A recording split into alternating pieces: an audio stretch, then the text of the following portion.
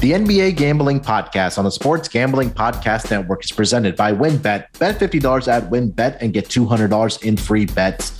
Bet big, win bigger with WynnBET. Download the WynnBET app now or visit wynnbet.com and get started today. We're also brought to you by Sleeper. You already play fantasy on Sleeper, but now you can win cold hard cash with their over-under game. Just head to sleeper.com/SGP on your phone to join SGP and group, and Sleeper will automatically match your first deposit up to $100. That's sleeper.com/SGP. And make sure to download the SGPN app, your home for all of our free picks and podcasts.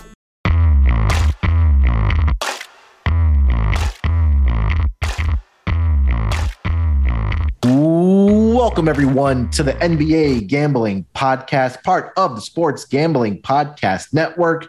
It is Monday evening, currently 8:13 on the East Coast, here to talk some more NBA Finals, as well as some other news that's been going around in the NBA. I know we haven't touched on the Quinn Snyder resignation from the Utah Jazz and the hiring of Darvin Ham of the LA Lakers as their newest head coach out there in Hollywood. That is going to be interesting, but we'll get into that. And joining me here to break you down as usual for the Tuesday pods, my main man on the East Coast, it's Zach Broner.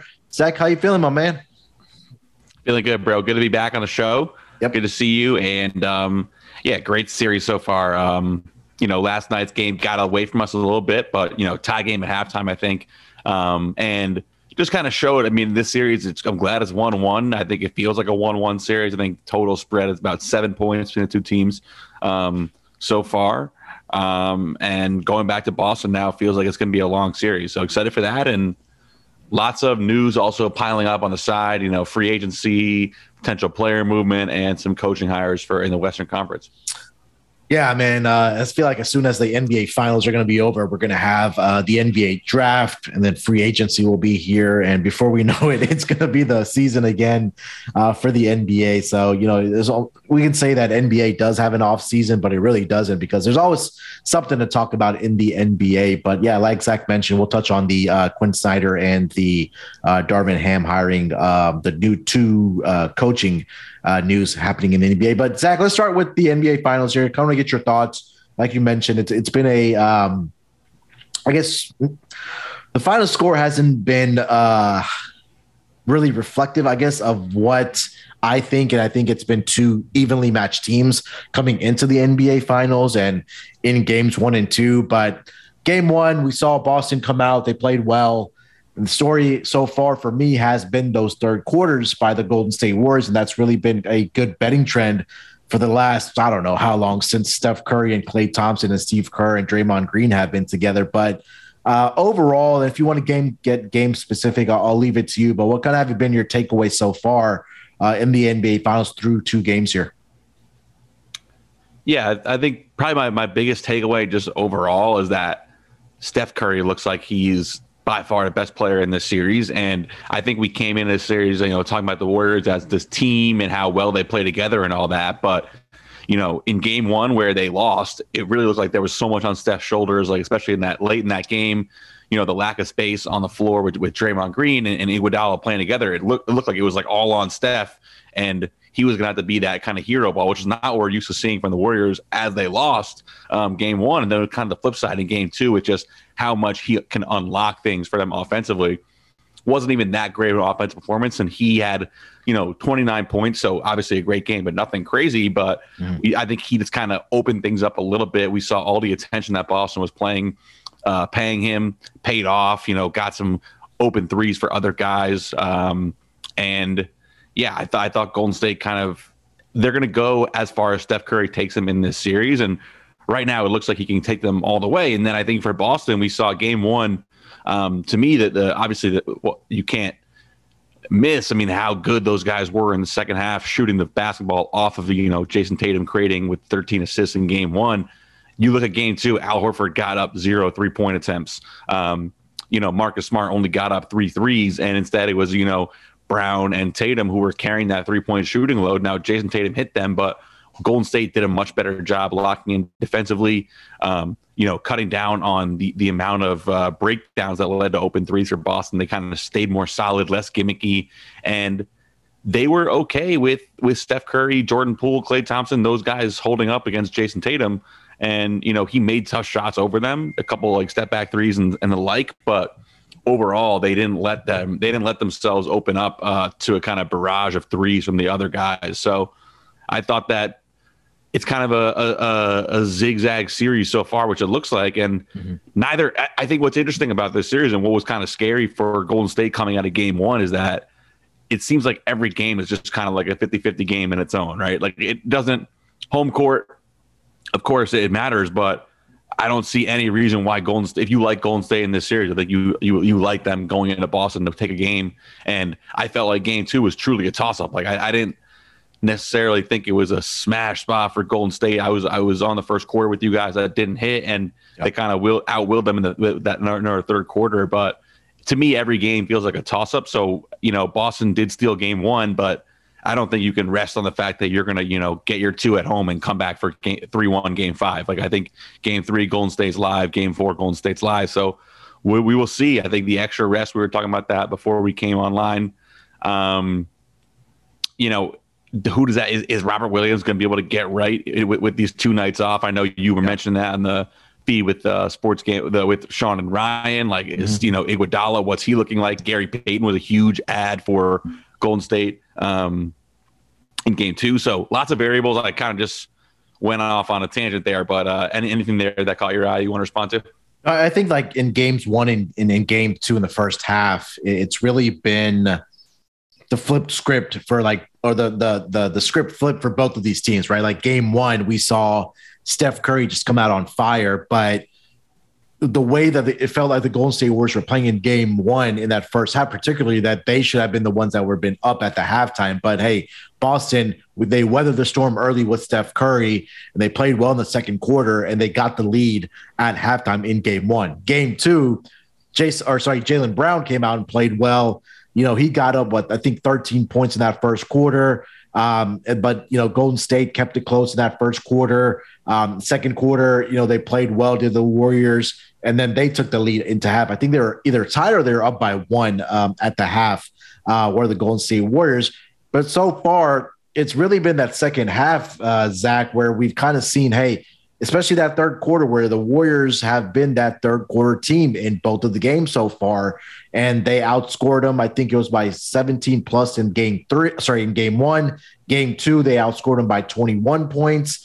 And then in game one in that fourth quarter, if they're not hitting those 3-point shots, we may be looking at a 2-0 lead right now for the Golden State Warriors, but give credit to the Boston Celtics because the narrative really was coming into the NBA Finals that if the Boston Celtics have a lead in that fourth quarter or when it gets to crunch time and clutch time for the Boston Celtics, they're not a team that can really, close it out and get, the best out of their players down the stretch from Marcus Smart or Jason Tatum or Jaylen Brown. But again, like you mentioned in game one, Al Horford and Derek White were those guys to really create that separation in game one, give that 1-0 lead. But I honestly thought game two really played out the way I anticipated.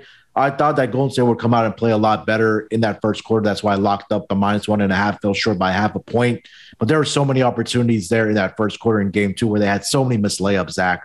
And Steph Curry missed a free throw. He missed that wide open three that kind of got us that victory for that first quarter, but it is what it is. But defensively, the game plan that Golden State had in game two is exactly what I thought. I thought they would be more aggressive.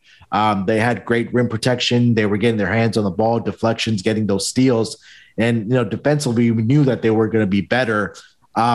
But again, like you said, I think that we've seen a good, evenly matched game one and game two, but I do still think that, and I said this with Sean and Ryan on earlier this evening, so I still feel like that we haven't seen a complete offensive effort or a game by the Golden State Warriors. And I think a lot of that for me is predicated on Klay Thompson because he hasn't been that good in games one and game two.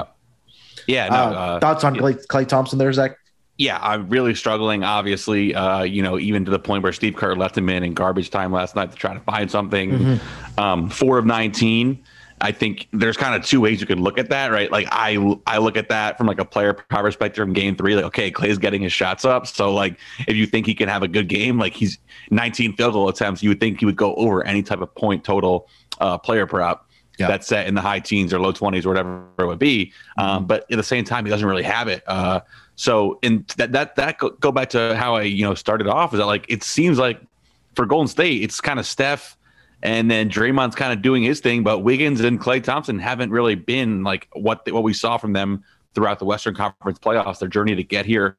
Jordan Poole at the same time, like he had those big moments last night in the third quarter, but he has not played well in the series. Like he basically got benched, yesterday, came in like in the third quarter way later than usual and ended up, making the most of it. But he only played 23 minutes. So to me, for the Warriors, I think you have like Steph and Draymond, obviously. And then a guy like Gary Payton is someone I trust a lot. I still trust Wiggins, Looney, but yeah, Klay is going to have to be better. And then you flip that to the other side. I mean, I think for Boston, they're a team that we kind of thought would be more top heavy offensively with Tatum and Brown. Yep. And the story of the game 1 and game 2 was when their supporting cast plays well, even with Jason Tatum struggling to score, that created an offensive outburst for them. But then in game 2, when it was more Tatum heavy, less of the other guys getting in the mix, they struggled. Only put up 88 points in that game and got held to 14 points in that third quarter when they got really bogged down. I think, to me, like the story, you look at game 1, Al Horford gets up 8 threes, 4 twos. Marcus Smart, 7 threes, 4 twos. And Derek White, 8 threes and only 3 twos. And then in game 2, you have Derek White taking 9 twos. Al Horford takes 4 shots, all of them twos, doesn't get up a 3. Marcus Smart, 3 twos and 3 threes. So you saw in game 2, the creation onus was kind of spread more across, and these guys weren't able to spot up around Tatum and Brown creating. Tatum hit 6 of 9 threes. If he has a 2 of 9 3-point shooting game, I mean, this is a 19-point win that looks even worse for Boston. Yeah. So I don't know how you adjust to that necessarily, because I do think that Golden State is going to do a good job of saying, okay, if you Tatum and Brown, if you guys are going to be heroic individual scorers, like we're going to tip our cap. But they're going to stay solid against them. So I do think for game 3, I look at it as probably more of the same approach for Boston offensively. Like I think this, to me, looks like maybe game 3 would be like the Tatum 40-point game. If you think that one of those is going to come in this series, just because he gets to the 19 shots in game 2, guys are staying home. Only 3 assists in game 2 compared to 13 assists in game 1. That is the adjustment that Golden State made. Like that's the perfect stat to illustrate the adjustment from Golden State. So maybe Jason Tatum is a guy I would target for a huge game in game 3. But great series so far, and I think it seems like it's likely to go deep into 6 or 7 games. Yeah, and I think that you hit the nail on the head that this offense for the Boston Celtics has to be top heavy, right? It has to be led by Jason Tatum and Jaylen Brown, and those two guys, they have to be consistent in their scoring and their shooting percentages for this team to win games and hopefully in their case win an NBA title, right? And again, in games 1 and 2, we talked about one guy has been good, the other guy has not been good, and it's been vice versa for them. So they need to kind of find that consistency, because you can't rely on your role players every single night. You'll have a guy that steps up. We saw in game 1, it was Al Horford and Derek White, but game 2, nobody really stepped up. You mentioned the numbers for Derek White. You mentioned the numbers for Al Horford. That's when the game where, Jaylen Brown got off to that hot start, but he kind of fell off for the rest of the game. So it has to be for those two guys. One question I did want to ask you about the Boston Celtics side is, I don't think that Robert Williams is going to be more than 60 to 70% for the rest of the series. We saw him take another hit last night in some friendly fire. Not sure if it's the same knee that's ailing him throughout the season and in the postseason in particular. But last game, in game 2, he only played 14 minutes. How do you think this kind of really affects Boston? Because I feel like, at least spread wise, it's not really being accounted for, because he brings a very specific skill set, especially on the defensive side, where he can be that rim protection. If not, we saw it last night where Golden State outscored the Boston Celtics, I think 40-24 inside the paint. So if he's not going to be out there, I think it's going to be very, very difficult for Boston to win this series. But what are your thoughts on Robert Williams and his injury as we kind of progress here? Yeah, it's definitely a huge injury. And like you said, the points in the paint story, tells a tale. Golden State outscores them by 16 in game 2 when Rob Will didn't play much and was, banged up when he did. And then Boston outscored him by 8 in the paint, including 4 blocks from Robert Williams. And he was kind of just like terrorizing around the rim. So it does make it easier for Golden State, to kind of get at the rim.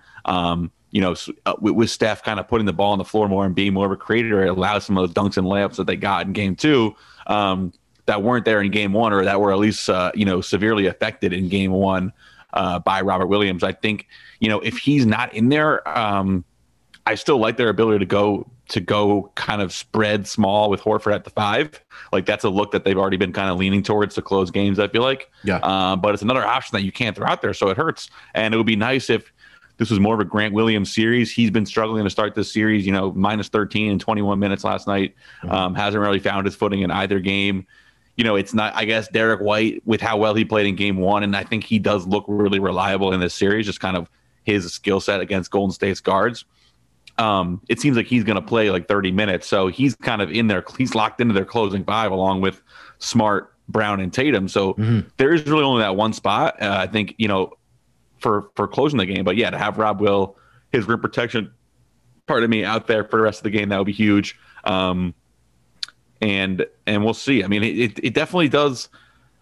I think it will help make things a bit easier for Tatum and Brown offensively to have that floor space with Horford at least being that shooting threat. But on the defensive end, it'd be nice to have that rim protection. So we'll see. I mean, it seems he's going to play, right? It's just that he's on a minutes limit. Yeah. So what I saw before game 2 last night was Ime Udoka came out and said that he was only going to play around 20 to 25 minutes. With the limitations because of the knee. And, last night he only ended up playing 14. I think game 1, he was probably closer to that 25 mark, if I'm not mistaken. But it's definitely something to monitor, Zach, because I feel like, the betting lines and how the game flow is kind of going to go. It doesn't really favor the Boston Celtics going forward. He's only going to be playing around 15 and 17 minutes a night. Yeah, no, definitely. I think, hopefully he can go. Maybe Grant Williams, guys like him, maybe Tice play a little bit better at home. Yeah. Pritchard hit some threes. Like they have options. Yeah. I don't know. Do you think the Neesmith was anything? I mean, I know people were talking about him. He had some good energy, but he really only played like in that once that game was already over. Yeah. I mean, I think what you talked about earlier, going to that small lineup with Horford at the 5 and putting Grant Williams out there to kind of give you that shooting threat in those corner shots, kind of PJ Tucker-esque, right? Yep. I think that's what they're probably gonna have to do. And I think I said this morning on the NBA Gambling Pod is that I feel like Boston in those first quarters in games 1 and 2 really came out and played with pace and that they were able to get up the points. I think they need to get back to that, because it's half-court defense of what the Golden State Warriors were able to do in game 2. It's not working in the favor, right? I think when they're playing with pace and getting shots up on in transition or getting to the basket and getting to the free throw, I think that's what really been working for them, at least in that first quarter and the second quarter. And they kind of gotten away from that in the second half, or at least in game 2. So that's what I'm kind of going to look out for in game 3. Is that if they come out and play with a little bit more pace, if that continues throughout the game when it really matters, especially in that third quarter for the Boston Celtics. Yeah, and. What will help with that also is like not feeling like you need to slow the game down because you're turning the ball over 18 times and the Warriors have 15 steals. So I think Boston could do a little bit better job of controlling tempo by not turning over themselves, getting into the flow of the game and then push when you have the opportunity. I don't know. I think one thing like we haven't seen in this series yet is like, remember coming into this series, like how is Steph Curry and Jordan Poole going to hold up on a switch against Jason Tatum? Like, this elite wing scorer. Like we haven't seen that yet in this series where it's like make Steph Curry and Jordan Poole pay for being how small they are. Like, I see clips running of Steph Curry, people saying he's like an elite defender, like on Twitter because he, had a couple steals and stuff like that. Like where are the possessions where Jason Tatum gets Steph Curry on a switch and it's like, it's over. Like we would see from like a Kawhi Leonard or LeBron James. Like we haven't seen that yet in this series. And I think that's an unlocked, that's a place for Boston to unlock some more offense and unstoppable offense is like get Steph Curry on Tatum, get Poole on Tatum, and like don't be denied. Like if you're a top 10 player, a big wing, you got to take those opportunities against a defender of either of their quality. Yeah, and I think that I think when Gary Payton came into the game yesterday, they tried to put him on Jason Tatum, but Jason Tatum was just hitting those 3-point shots. I don't know if it was in the first quarter or the second quarter, but I think that, being 6'10" and being able to get over or getting shots over some of the smaller defenders, I think that worked for them in game 2. But I really want to see him and Jaylen Brown get to the basket more. But yeah, you're right. They really need to expose Steph Curry on the defensive side, and even Jordan Poole. But I think they're doing a great job with Andrew Wiggins and putting Gary Payton the second on those guys and trying to make things difficult for them. But they've done a great, especially in game 2. I think where people are sometimes when I'm listening to other podcasts, people are surprised about this Golden State Warriors defense. I mean, no, they were one of the best defensive teams throughout the entire regular season. That really carried over for them in the postseason as well. So we got to give both of the team, credit for, how well they played defensively. I know Golden State has scored 107 plus points in each of the 2 games so far, but this offense is fully capable of coming out there and putting up 110 plus points a night. But again, those X's and O's matchup is really going to be fun to watch as this series kind of progresses and having game 3 on Wednesday night. Zach, anything else, any other takeaways or anything else you want to talk about for the NBA Finals so far? I guess for Golden State, for MVP talk, obviously Steph Curry for Golden State at this point. For Boston, where are we trending if this series continues to go? Is it I guess it's Tatum? He's had 28 in games. Is it Horford had a bad game in game 2. Jaylen Brown's been pretty good in both. Yeah, I would lean towards Jaylen Brown because I think that for Jason Tatum, if he comes out and gets a 40 piece in one of these games, and if they go on to win the title, obviously then he gets it. But I think you're right. I think that the pure value for me right now is on Jaylen Brown because he was good in game 1. They got the victory there. Jason Tatum was not great in that game. I know he got a double-double, but the field goal percentage wasn't there for him. He did have 13 assists. Game 2, put up 25. So I think 29 in game 2 did Jason Tatum. Yeah, 28, but they didn't get the victory there. But I think the more consistent player has been Jaylen Brown. I don't know. What do you think? Do you have a feel on the Boston side for MVP? I would stick with Tatum. I do think I will be on some Tatum player props for game 3, and hopefully if he does go for 30 plus in game 3, I think he would kind of seize control of it. Just looking at the odds here, Tatum's the first favorite just on the Boston side. Tatum, then Brown, then Horford as a way long shot. So, I do think it would be Tatum or Brown, most likely Tatum at this point. But, they only have one win under their belt. It's not like they have a situation like Steph where he was amazing in a game 1 loss and then amazing again in a game 2 win. Really kind of seize control of it, especially with no one else playing that great for Golden State yet. Yeah, I agree 100% with that. All right, before we continue the conversation here, let me tell you guys about WynnBET. Make sure to get down on Wynn's Bet. $50 win, $200 promotion where a $50 bet qualifies you for up to $200 in free bets. Plus the ultimate fantasy football experience. If you bet $500 or more on sports or casino before July 31st, 2022, you get entered to win the ultimate fantasy football draft experience at Encore Beach Club, including a 2-night stay at Wynn Resorts for you and your entire league. Multiple entries allowed. And also party with DJ Diesel. All users can bet $100 on NBA or casino and be entered into a prize drawing to attend a DJ Diesel, that's Shaq, of course, performance at Encore Beach Club at night, as well as a meet and greet with DJ Diesel this summer. There's so much to choose from, and all you have to do is download the WynnBET app or visit wynnbet.com to get started today. Offers subject to change, terms and conditions at wynnbet.com. Must be 21 years or older and present in a state where playthrough WynnBET is available. If you or someone you know has a gambling problem, call 1-800-522-4700. Now on to Sleeper. Sleeper is the fastest growing fantasy platform with millions of players. You probably already have a fantasy league on there, and I use it for mine. It's a game-changing product unlike anything else in the industry. And now you can make money on Sleeper too by playing their new over-under game. It's super simple. First, in any sport, choose 2 or more players that you like and pick the over-under. For example, number of points in basketball or hits in baseball. Then choose the amount of money you want to enter into the contest. If you pick correctly, you can win anywhere from 2 times to over 20 times the money you put in. The main reason I'm excited about Over Under on Sleeper is that's the only app where I can join my buddies' contests and play together. It's got a built-in group chat where I can play where I can see and copy my friends' picks with the tap of a button. It's insanely fun to write it out together. So all you got to do is on your mobile device, join our listener group on Sleeper at sleeper.com/SGP. And Sleeper will automatically match your first deposit up to $100. That's right. Join our squad and the 100% deposit match at sleeper.com/SGP. Terms and conditions apply. See Sleeper's terms of use for details. All right, Zach, some news outside of the NBA Finals going around the league. We have let's start with Utah Jazz. I'm sorry. Quinn Snyder resigning from his job as the head coach for the Utah Jazz after 8 seasons, I believe. I'm not really shocked to see this kind of unfold for the Utah Jazz.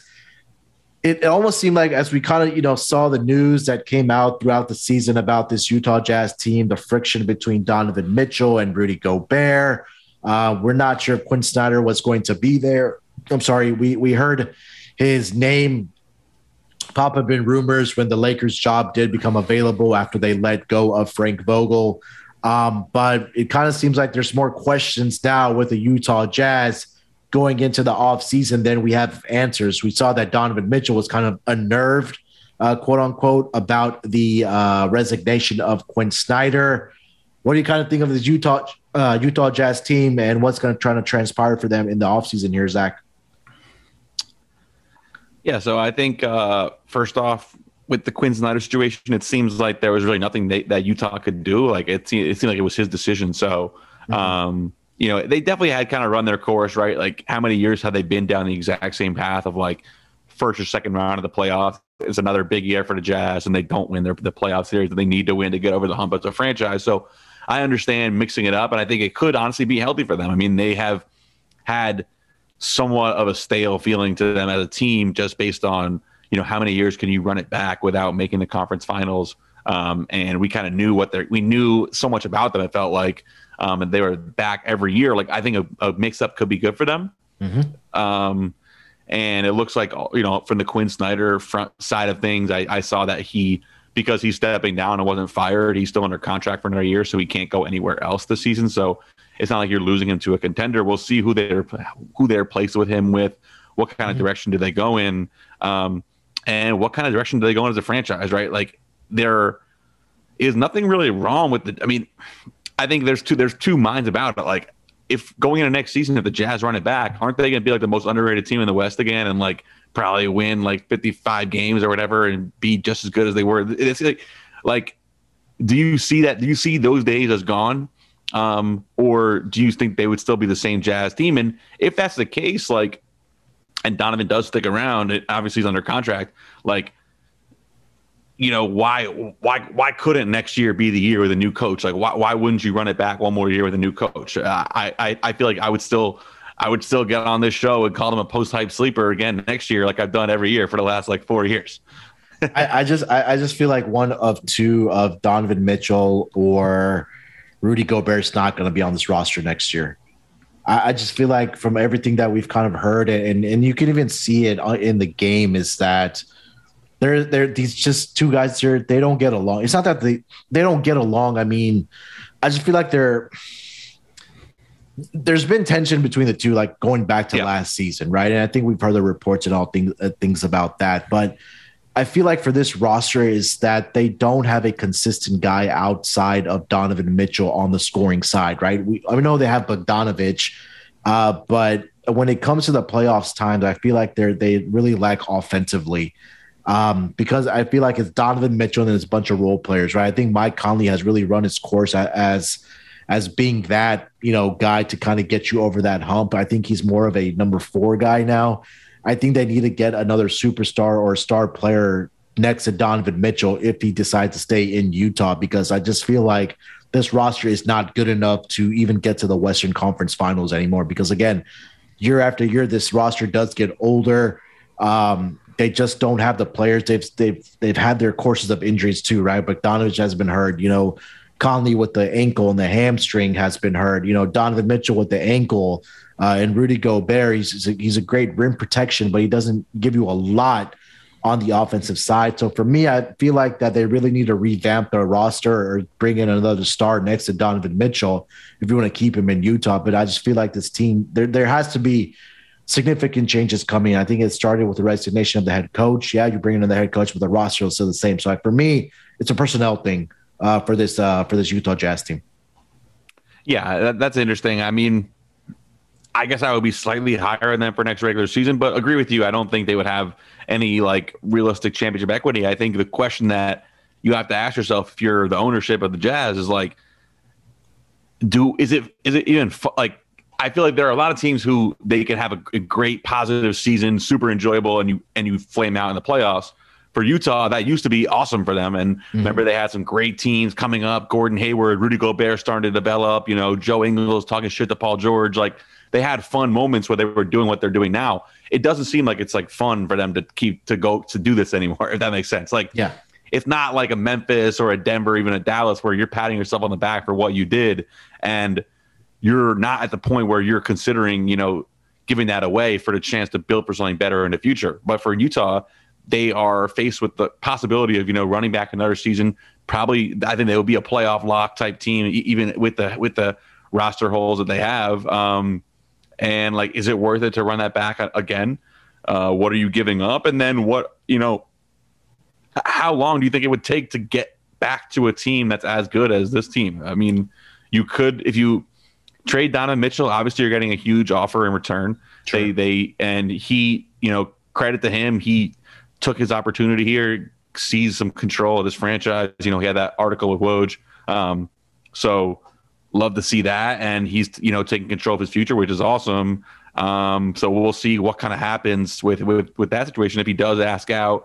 But, you know, maybe you get something back in a Donovan Mitchell trade. Maybe you traded Rudy too, and like you're on the way quickly to a nice rebuild, but there's no guarantee you get back to this point. Like there are a lot of teams that would give it all up to be the Jazz, you know, to be a perennial top 4 seed and, you know, have a chance in the playoffs depending on which way the ball rolls. Like, so that's just the risk of going down whatever path they go down, is you have a young superstar, Donovan Mitchell, who, you know, maybe he's a top 15 player, like, and you have a Rudy Gobert, another top 30 player. Like, it's not easy to give that up for the chance of getting back to something that might be better than that. It might not, but at the same time, it seems like there's going to be some change in Utah. So definitely a fascinating, probably one of the biggest teams to watch this offseason, right? In terms of like, what moves do they make? What articles are coming out of there? What's the vibe coming out of there?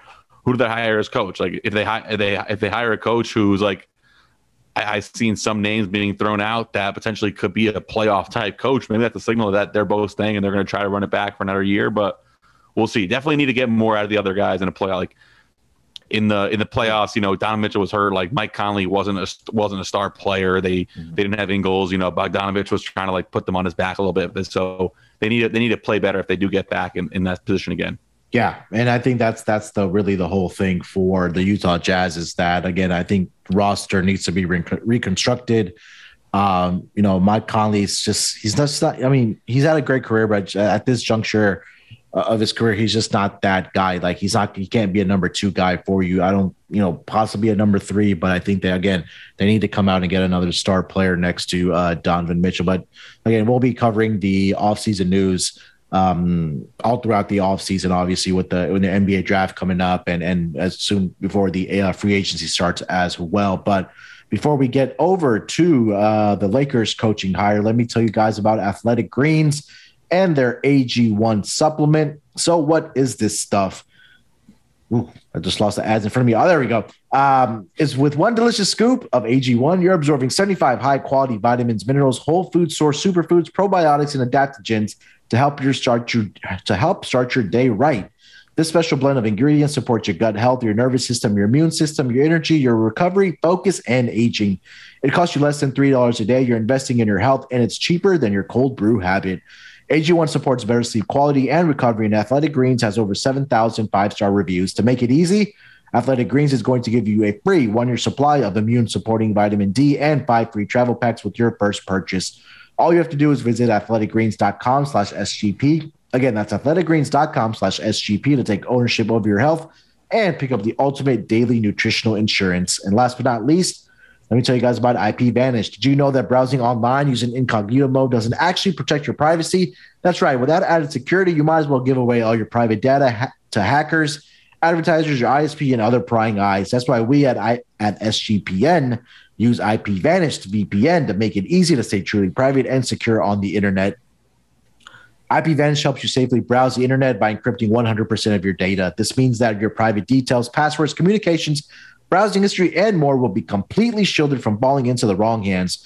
Even your physical location will be hidden. IPVanish makes you virtually invisible online. It's that simple. IPVanish is super easy to use, and all you have to do is tap one button and you're instantly protected.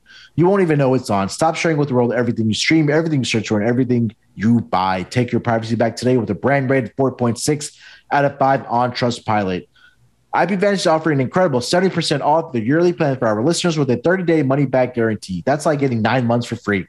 And all you have to do is go to ipvanish.com/SGP and use promotional code SGP to claim your 70% in savings. That's ipvanish.com/SGP. All right, Zach, last order of business, my man. The Lakers make their coaching hire. I think it was over the weekend. Darvin Ham, the Milwaukee Bucks assistant coach, takes over as the Lakers head coach. Big shoes to fill here, but I think this is a gentleman and a former player and a head coach now. I think I can get the job done here, but what are your initial thoughts when you heard about the hiring of Darvin Ham for the Lakers head coaching job?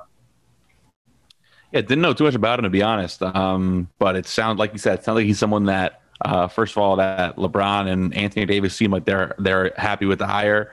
So that's a good first start. And he seemed to win the press conference today, with some good quotes. Hopefully, will be a guy that can, I look at the ideal coach as like a Ty Lue type coach, right? A guy who can, who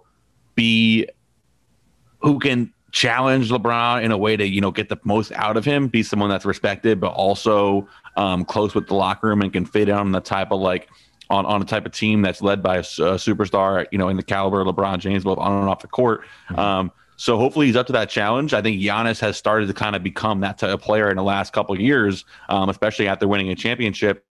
And we saw him kind of come into his own as a superstar. Darvin Ham was part of that staff, dealt with Giannis's rise. So no stranger to a, player of that caliber and building around them. And yeah, I mean, I think interesting today, he was talking a lot about Russell Westbrook and how he has to, or how he's looking forward to coaching Russell Westbrook.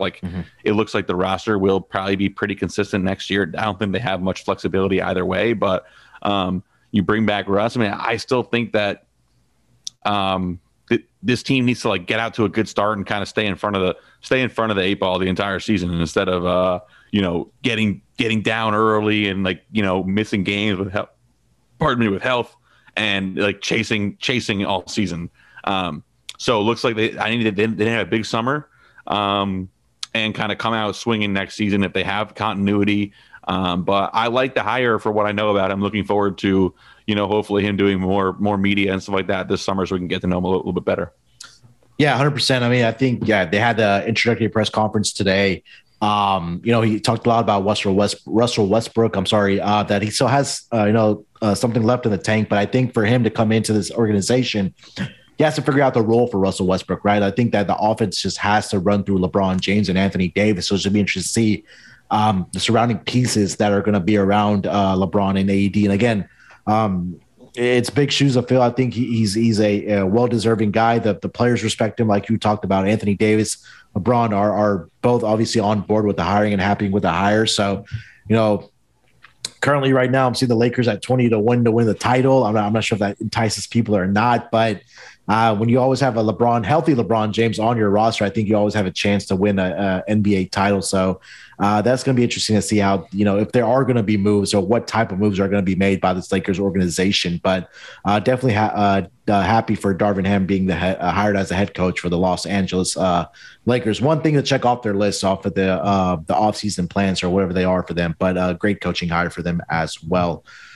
Anything else, Zach, overall in the NBA you want to get off your chest before we get out of here, my man? In terms of other news, there's an article on The Athletic today from James Edwards and John Hollinger. I won't John Hollander says, I started talking to a few more people recently. Now I think it's more likely than not that Ayton is in a new destination next season, especially if the Suns can work out a sign and trade that brings back some value. Very interesting there. Like, the best team in the NBA this year, predominant title favorite. They obviously had that crazy loss against the Mavs. That was, difficult to explain, but potentially looking at a major roster shakeup there, how quickly things can change in this league. So that'll be something to monitor this offseason with DeAndre Ayton potentially being another big young name that could move. And John Hollander saying he thinks that's going to happen. Yeah, it's going to be interesting to see again. The NBA offseason and the moves that just happened is just always so much fun to talk about. And I'm really looking forward to doing that with you and as well as the rest of the NBA Gambling Podcast crew.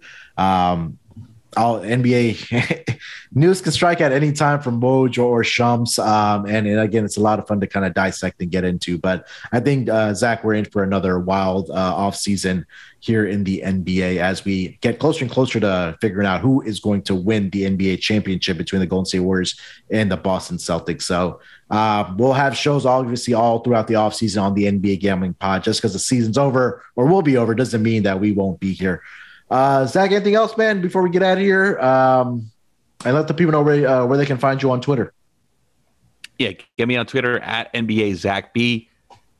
Have a feeling that game 3 or 4 is going to be an instant classic. I feel like we're building towards that with kind of the seesaw of game 1 and 2. So Wednesday and Friday. Yep. You only have that one day off as Thursday, so lots of basketball the rest of this week. Just got to get through tomorrow. And then this series is just awesome. I mean, the excitement for that first game was just ridiculous. And then the excitement building all weekend for game 2. And then the Warriors are really fun to watch. Celtics are fun to watch. And looking forward to it. So, yep. 100%. We'll be here all throughout the week, obviously covering games 3 and game 4 for the NBA finals. And again, like I said, anything happening in the NBA we'll be here for as well. Zach, thank you so much for joining me, my man. We will be back next week in some form or fashion between the NBA Gambling Podcast crew covering the NBA finals and again, NBA draft as well next week. So we'll get into that as well. Good luck with your bets this week. Look out for the NBA Gambling Podcast on Wednesday. We'll be talking game 3 picks. Zach, why don't I get your game 3 pick before we get out of here, man? Boston, was it 3.5? Yeah, Boston 3.5 right now. Yeah, Boston 3.5, and gonna wait for this prop menu to come out, and then I'll be in the Slack channel with some Jason Tatum plays. I think it's gonna be an opportunity for him to get a ton of shots and go off in game 3. All right, there you go. You heard it first. Zach's on the Boston Celtics minus 3.5 for game 3. Good luck with your bets this week. Let's break these books off and let it ride. Basketball, give me the ball because I'm gonna